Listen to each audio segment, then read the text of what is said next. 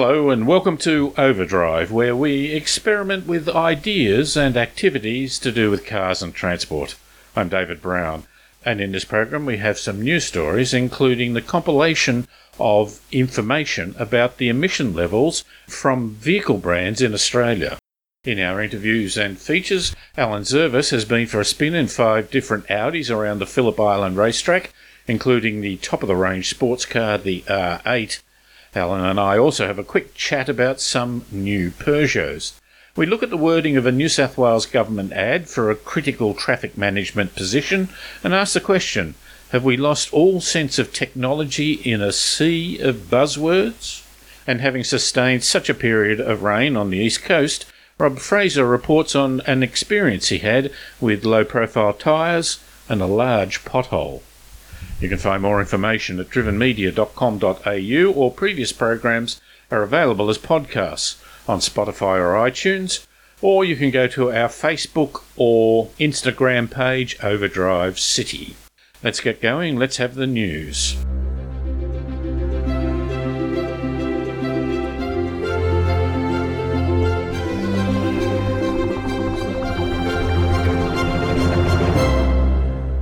The Federal Chamber of Automotive Industries have just released the preliminary results of the typical pollution levels by brand of vehicles sold in Australia. Their aim by reporting these figures is to encourage and achieve an average 4% per annum reduction up to the year 2030. The FCAI reflects a major concern in the industry that there's a lack of policy development.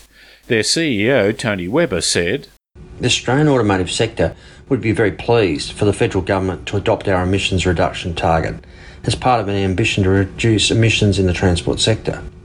We've seen in countries around the world that emission targets drive the supply of low-emission vehicles." New vehicles are not only more efficient, they typically have greater safety and comfort features. More strident pollution reduction requirements will be part of ensuring Australia receives the latest vehicles and therefore their many community benefits. Hyundai will be replacing their iMAX people mover with an all-new model called the Staria. The external look is a space-age van, unlike Kia's latest dominant people mover, the Carnival, which is more like a stretched SUV. Hyundai said that the Staria's look is based on an inside-out approach, a new design methodology for future mobility that begins with the interior and then expands to the exterior. This can help an increasing market for PBVs, purpose-built vehicles. Future mobility is under pressure to move more people per vehicle while giving everyone enough space. And mobility vehicles may ultimately be autonomous and electric power, which changes the interior space needs. The Staria's second row of seats, for example, will be able to swivel around 180 degrees and face people in the third row. The Staria should be released in Australia in the second half of this year. Peugeot Australia has released makeovers of their medium-sized 3008 and 5008 SUV models, with new styling features, a bit more technology and additional safety features as they strive to move their image upmarket. The 3008 is the most striking, with the front grille being less of the typical SUV get-out-of-my-way aggression. Inside, the latest digital cockpit dashboard, which can be customised to some degree, and piano-like key switches slightly angled towards the driver. They give you a feeling of sitting in a control panel of a quite advanced bit of machinery. Comfort and safety features include a 180-degree rear-view camera, park assist, and driver warning alert. Both models come with either a 1.6-litre turbo petrol engine or a 2-litre turbo diesel. The 3008 is priced between $45,000 and $55,000 plus on-roads, and the bigger 5008 between $52,000 and $60,000 plus on-roads. Sea Electric has announced the launch of volume production of its first locally assembled electric trucks. The company was founded in Australia in 2012, but is now headquartered in the US. Up until now, they have produced customised electric trucks by replacing diesel engines in existing vehicles with their patented electric drivetrains for specialised applications such as garbage trucks, moving vehicles or cherry pickers. Now they are taking Hino 300 and 500 series medium trucks in semi-knockdown kits and assembling them, but with their own electric motors. The range is limited, being about 200 to 300 kilometres unladen, but the first question is not what is the range, but rather how will the truck be used. The very large increase in home deliveries in urban areas, the desire to reduce operating costs, and air and noise pollution will see an increased demand for these vehicles. And that has been the news. Well, so far this year, for the first couple of months, Audi hasn't been doing as well as it might. The market's up about 8%. Audi's down at 2.5%. It's early days and we are in recovery mode, and Audi does have a fair range of vehicles. And someone who's been driving some of the hero cars, particularly, is our good mate Alan Zervis from Gay Carboys. G'day, Alan. How are you, David? Good. I notice Audi's best-selling model is their small SUV, the Q3, but you were perhaps at the other end of the scale, and you were down at the Phillip Island Raceway. What were you in? We had 5 cars to choose from, but look, just before we move on, I just wanted to mention that 20% of Audi sales were the R and RS cars, and the S cars, so the sporty ones. And I think that speaks volumes for the direction that their buyers are heading in. So that's 20% of those models that they have an RS in, or overall? 20% overall. Blimey. So isn't that astounding? And they're the expensive ones too. And they go like the train. I mean, there's some pretty serious technology there. Well, of course, sitting at the top is the V10 R8. It is absolutely, and I accidentally selected that car as my first car to take out on the track. Yeah. I should have started at the TT and worked up. Of course, these are parts of the program that are available to the public, and they start at around, I think, $1,500 and go up.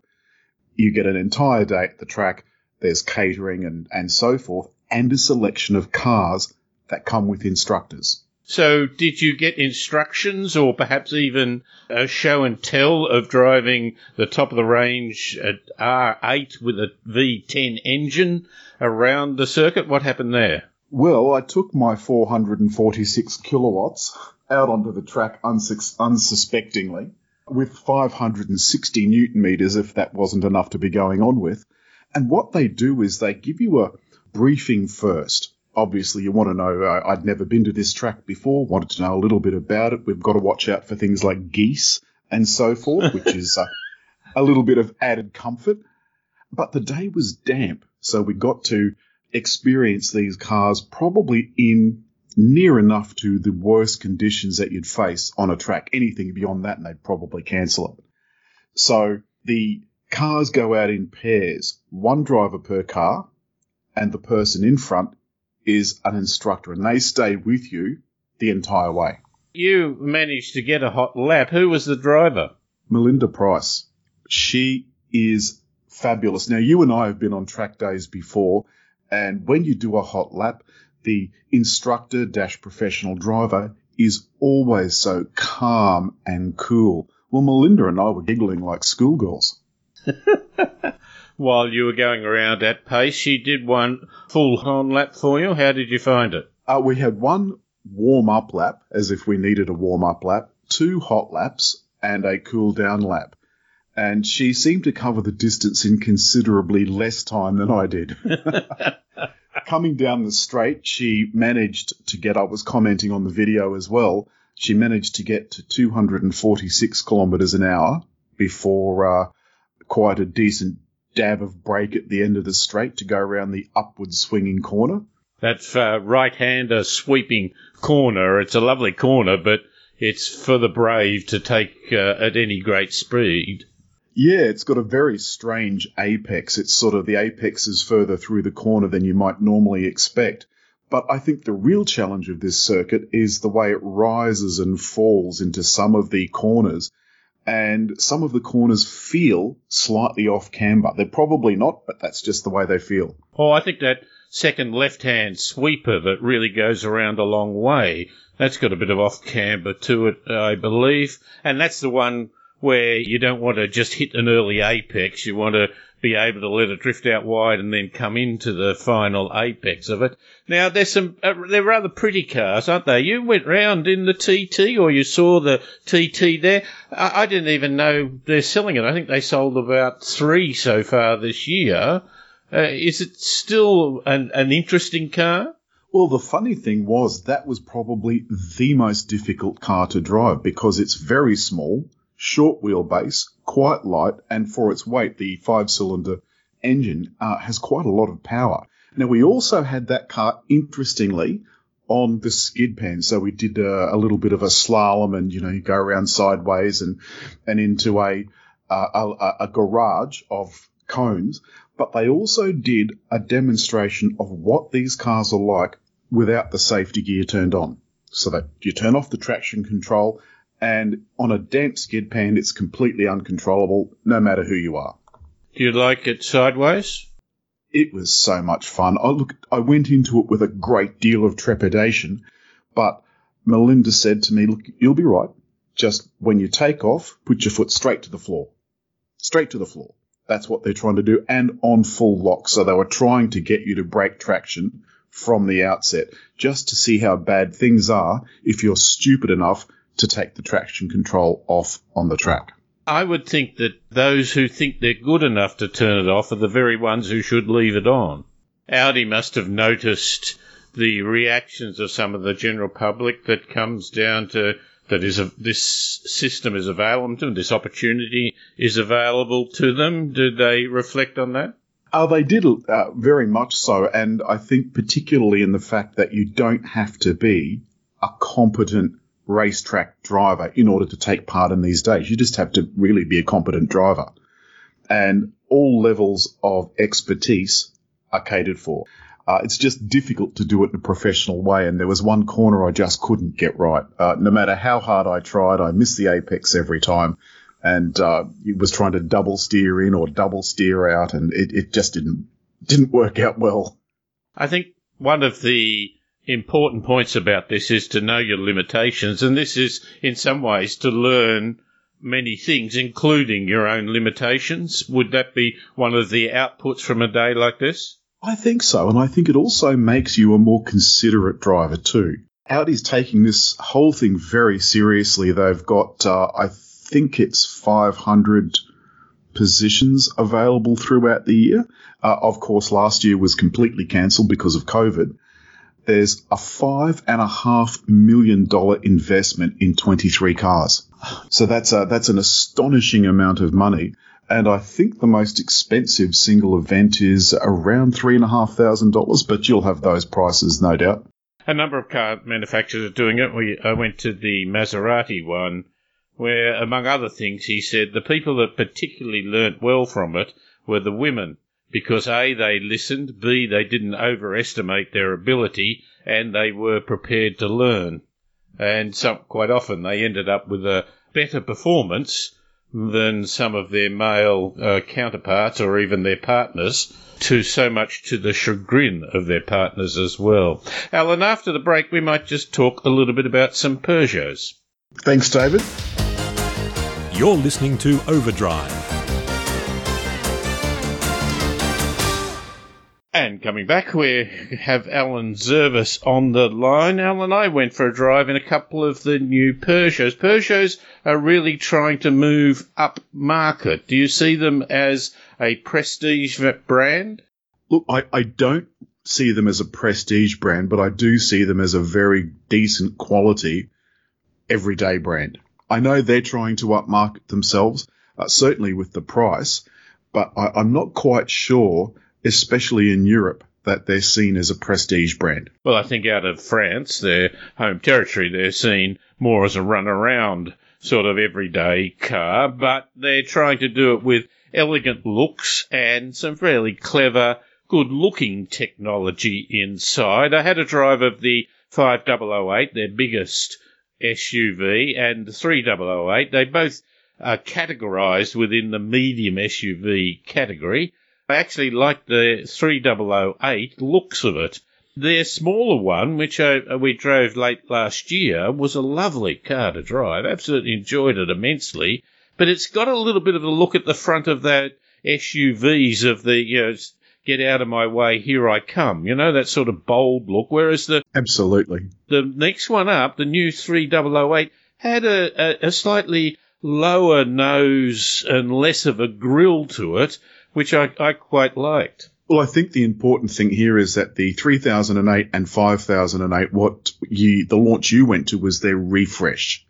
So they'd been out and we also went, I think, to the original launch, 2 or 3 years ago. And they've changed the look a little bit, whereas the 2008, I think, you're right, I think it feels like some of the older ones, to me anyway. They've been, and they talked about being development of 10 years, but now they're finally sort of getting it all together with a launch of a range of products. There will be some electrifications, possibly even a FEV, a plug-in electric hybrid, and then later, 2022, would be a full electric coming to it. So they've got to be seen to be doing that, but I think they've got a bit of a way to go here in Australia. But they're all very positive in doing it. At least part of that, David, is the fact that there's been no government support for any kind of electrification of our transport industry beyond trams and trains. Yep. So there's very little public charging infrastructure, as indeed we found this week when we had the Tesla. Indeed, and next week we will talk a little bit more about that in detail. But for the moment, Alan, thank you very much for your time, and how about we catch up next week? Thanks, David. Let's do that. You're listening to Overdrive. On a number of occasions here on Overdrive, we have expressed concern about government departments reducing the number of engineers and other science-based professionals in their ranks and increasing the number of PR experts. This provides the opportunity, of course, to be able to better blame other people when things go wrong. One area in particular that has caught our attention is the amount of appropriate resources not being given to the management of our traffic light system. The New South Wales government in the 1970s developed a world-class signal coordination system, SCATS, that has been sold around the world. Many of the brilliant minds who were part of this development and who have now retired are disillusioned about the current government approach to maintaining and developing this system. The other concern is that human resources is becoming an inward-looking function full of buzzwords. Let's look at a recent example. Transport for New South Wales is now advertising for a job in Signals Adaptive Engineering. The job will function within the Transport Management Centre, although the person writing the ad noted it as the Traffic Management Centre, which I believe to be inaccurate. But anyway, here are some of the sentences from the advertisement. To achieve the technical risk in traffic signal software design by applying policies, standards and guidelines and confirming security policies and methodologies are consistently implemented across project development, operation and administrative processes and procedures. It goes on. Model collegiate and collaborative behaviours to achieve the greater good for the community, celebrate a diverse workforce, create an environment where people can create and thrive, or support people's well-being. The use of the word or rather than and means that you have to choose which of those things you are going to do, I would presume. It goes on. Provide an escalation point for issues or complex decision-making. Our vision is to give everyone the freedom to choose how and when they get around, no matter where they live, providing advice and technically related to traffic control systems. From all my colleagues that understand traffic control systems, none of them understood the ad. You're listening to Overdrive. Well, the east coast of Australia has been through a period of torrential rain and floods, and it has produced the extreme cases of roads being washed out and bridges being taken out. But it also creates situations in many circumstances where the car is having to cope with certain difficulties, and are we prepared for that?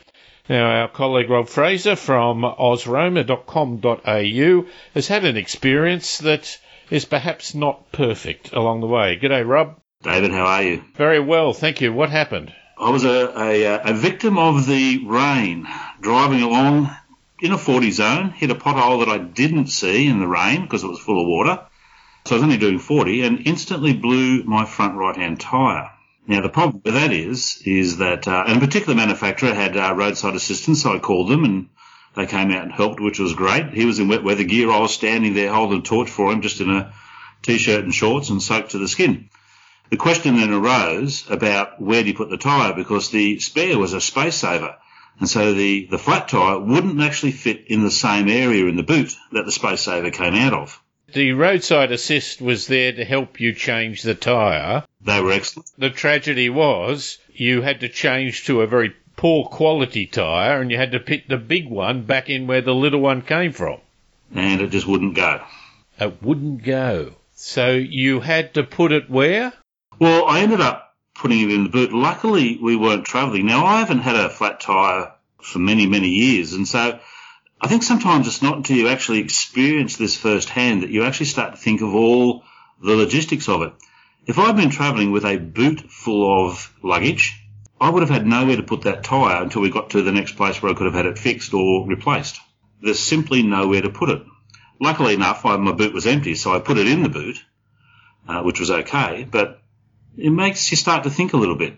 If you had have had a Jaguar F-Type, which has a very small boot, which they'll even encourage you on press launches or press cars, they'll send you out without the spare tyre in there because it just takes up too much space. But they will have one of these roadside assistance programs. But the trouble is then the big wide rear tyre, if you've got anything bigger than a towel in the back of the car, you won't have room to put the tyre in. And look, I guess in some ways you can understand it in a car like the F-Type Jag because, I mean, it is a sports car. It's designed for that type of thing. But the particular car I was in was one of the plethora of SUVs, all-wheel drive SUVs that are running around these days, and it had a space saver. And then it actually made me start to think, when I was a kid we had a Holden Kingswood, and the spare tyre sat upright in the right well of the boot, so you could move the luggage aside, pull it out, change the tyre, put the flat one back in there without too much inconvenience. So, as designed increased, the tyres then went to underneath the boot floor. Again, you have to pull everything out, but you still had enough room to put the spare tyre back in. But then manufacturers have started moving towards these space saver tyres, or in fact some cars have none and they just have the goop that you put in the tyres. And I think that's when the problem starts to come in, when it moves out of the specialty vehicles into the mainstream vehicles, and all of a sudden you've got a problem. How was your drive home on a tyre that was rated to only 80 kilometres an hour? Now that was fun. Now, as many listeners would know, I live about 2.5 hours north of Sydney and couldn't get a spare tyre for about 4 or 5 days up here because it was a specialty tyre. So, yes, I had to drive home. I picked very late at night, but it was still bucketing down rain, and driving 80 kilometres an hour on a freeway where most people are still doing 110 even though it's raining. It makes you realise that not so much speed is the issue, but speed differential. You had trucks coming up on your derriere very quickly. So I was constantly looking in the rearview mirror, hitting the hazard lights until they noticed me and then moving into the other lane. It's not something I'd volunteer again for very quickly, I can assure you. They're only rated to 80k, and of course you wouldn't want to do any more because they're a very narrow tyre, which would have had poor grip.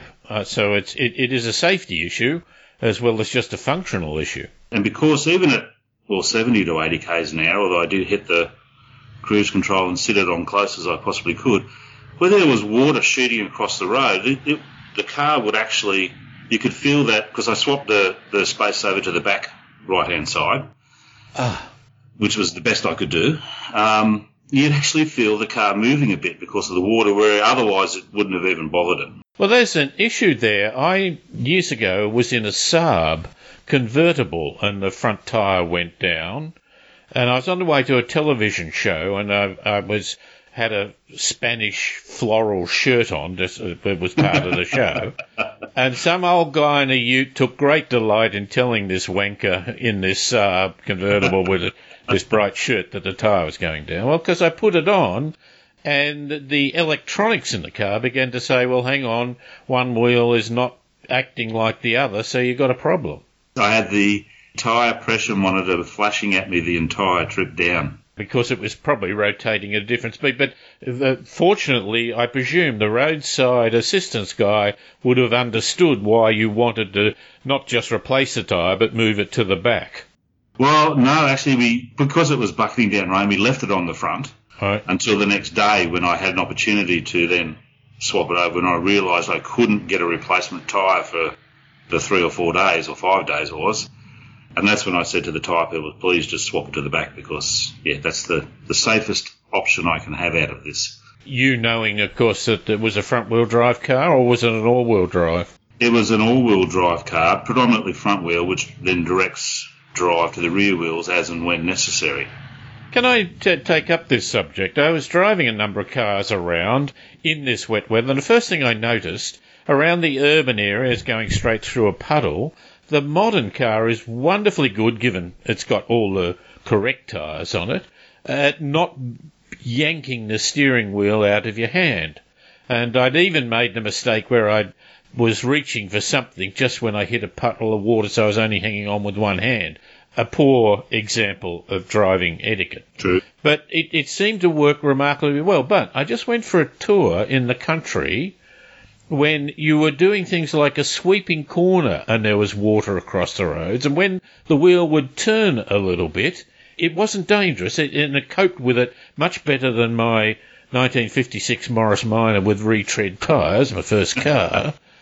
It reacted much better, yet it was still a bit of a shock.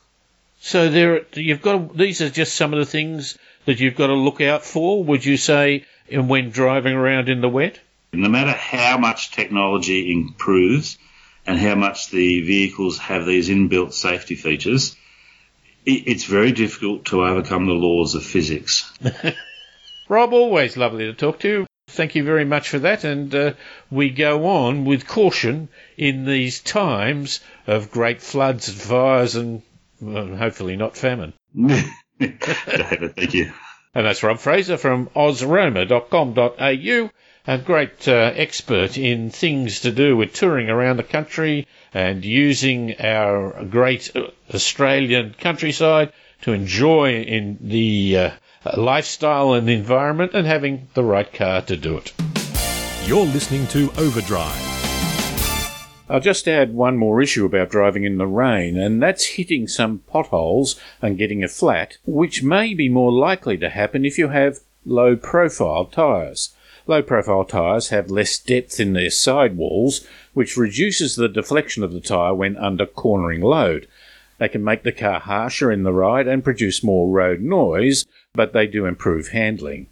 There are conflicting opinions as to whether this makes for more punctures, but there are also passionate opinions that low-profile tyres increase the risk of damaging your rim if you hit a pothole. The modern trend is to get as low profile as possible for the looks and the handling, although to do this on a four-wheel drive would suggest that you are not intending to take the vehicle off-road. Most cars have the lower profile tyres for the higher specification levels. Although I like comfort and obviously safety features, there are times I prefer to drive lower spec models to get a more comfortable ride. The recent rains might make us review our fashion trend to low profile tyres. And this has been Overdrive. My thanks to Rob Fraser, Alan Zervis and Paul Just, and the Overdrive team for their great help with this program. Overdrive is syndicated across Australia on the Community Radio Network. For more information, you can go to drivenmedia.com.au, or previous programs are available as podcasts on iTunes or Spotify. Or there's our Facebook and Instagram pages, both called Overdrive City. I'm David Brown. Thanks for listening.